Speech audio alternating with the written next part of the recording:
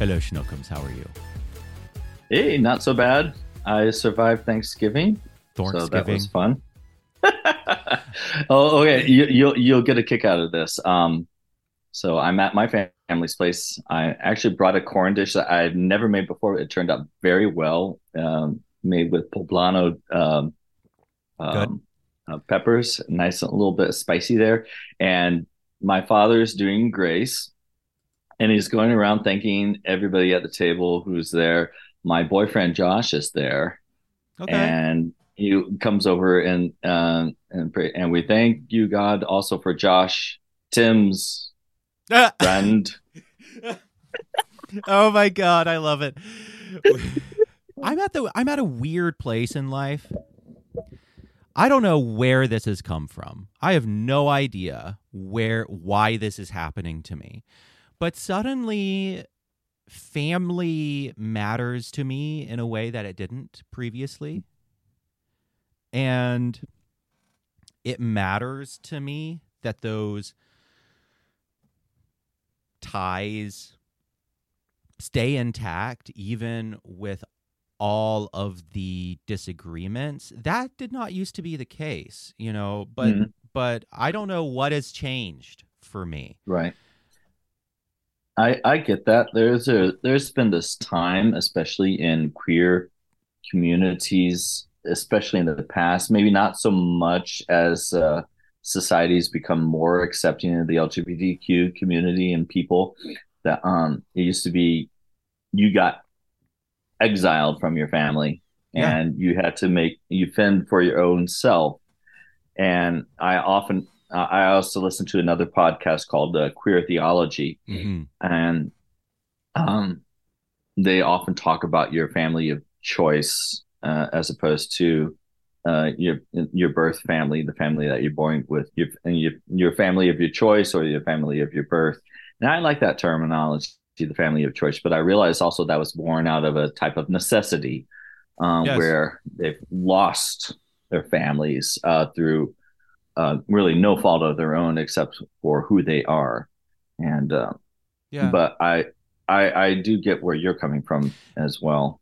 It's entirely new for me. And I don't know, maybe it's just because I don't know, maturing, growing up, not being as much of a man child. I don't know.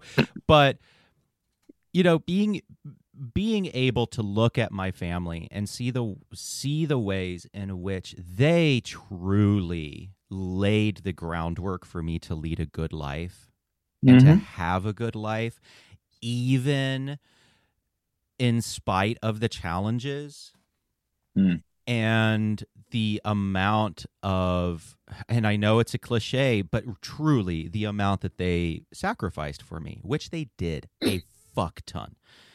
Like, Jesus, my parents, the amount that they went through, the amount that I put them through emotionally, not because of gay stuff, but just because I was a hot fucking mess. Although I did put them through, emotional disasters because I was gay as well. But just because I was a dysregulated, dysfunctional, uh, completely self-destructive kid, and they fought for me really hard. Mm. And now just being able to look back on that as a 35-year-old man and be like, Jesus, I'm probably alive because of these people. And Right. that I literally I am alive because of these people, but also I'm it's always more complicated than for me, it's always more complicated than the bad eclipses the good or the good eclipses the bad. It's just it's always just so much more complicated than that. So I don't know. I don't know what's come. I don't know what's gotten into me. I don't know what's changed for me. But especially in the past year or two, I have come to appreciate the significance of family ties in a way that I didn't before. There's also, okay, I want to write an article about this. My sister, everyone knows my beloved sister, my dear beloved sister Elizabeth Schultz, who infuriates everyone, and that's why I keep having her come back. People love her. She is a fan favorite. People love my sister and hate her. Also, by the way, I realized that we just forgot the intro. Hello, kittens. Welcome to House of Heretics. We just got right into it. I completely forgot to do the intro. Welcome to House of Heretics, the podcast where Timothy and I drink coffee and talk about bullshit for your listening pleasure. This is the paid subscriber podcast for the patrons and paying subscribers on sacredtension.substack.com. If you are hearing the first few minutes of this on the main feed, then this is a preview, and please listen to the rest of this. This is an unedited show, so it's very chill, very casual. It is Timothy and I chit-chatting about whatever is going on in the world. And so if you need to just shove some more Sacred Tension content into your veins, then please become a paying subscriber. You get extra content every single week. Hopefully that made the 20-minute cutoff. I'm sure it. No, it has. I'm keeping track of time. If you don't become a paying subscriber, I will be forced to dress up as the Tooth Fairy and steal baby teeth from under children's pillows to sell on Etsy. And you don't want that life for me. Okay.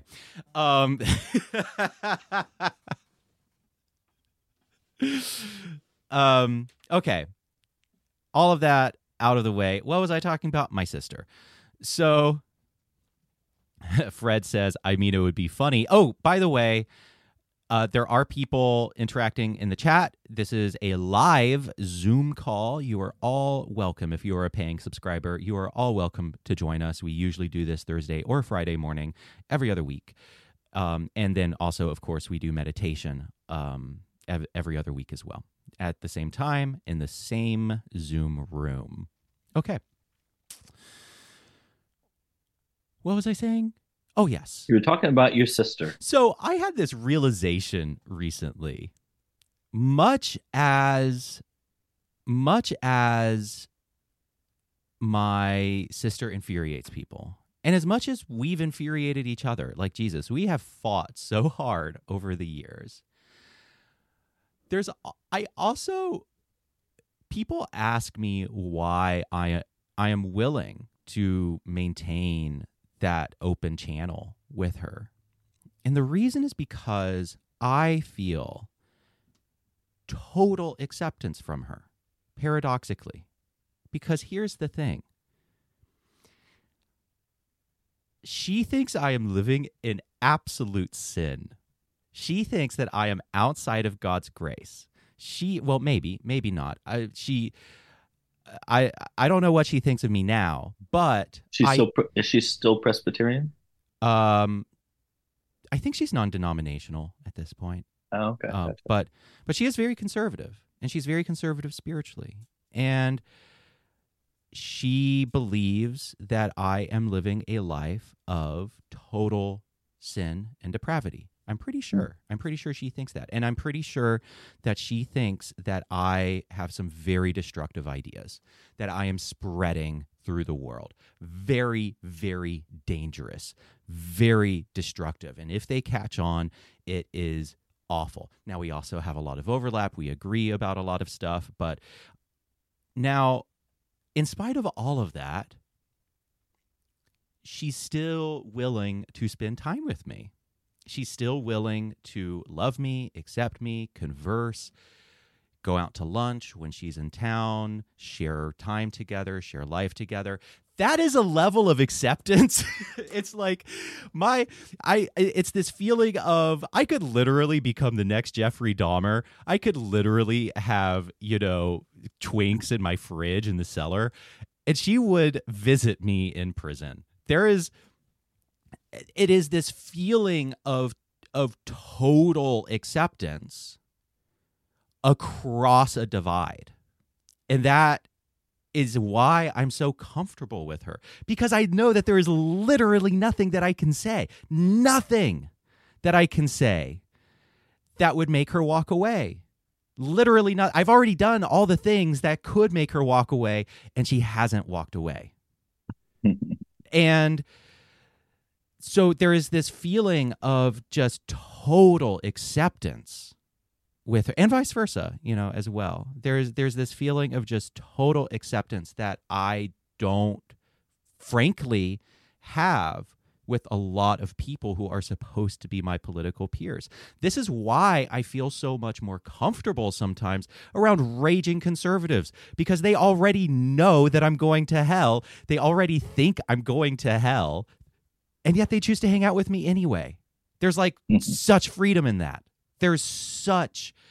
Whereas with my lefty friends, I say the wrong thing, and boom, it's over.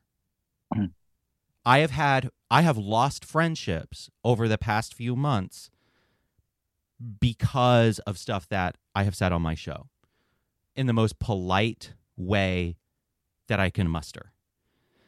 I have lost friends because I said that I didn't understand non-binary, that I struggle to understand non-binary. I lost friends because of that. And you know who I don't lose friends over? You know who I don't lose friends because of disagreements? My conservative friends, because they already think I'm wrong. They just think I'm cool. They think I'm wrong and cool, and they enjoy spending time with me despite the fact that they think that I am literally the spawn of Satan and going to hell. There's a total acceptance there that is really paradoxical. Right. It is very difficult when you're that's probably one of the bigger mishaps with those on the left progressive circles, where they also have this litmus test of, are you one of us or not? Mm-hmm.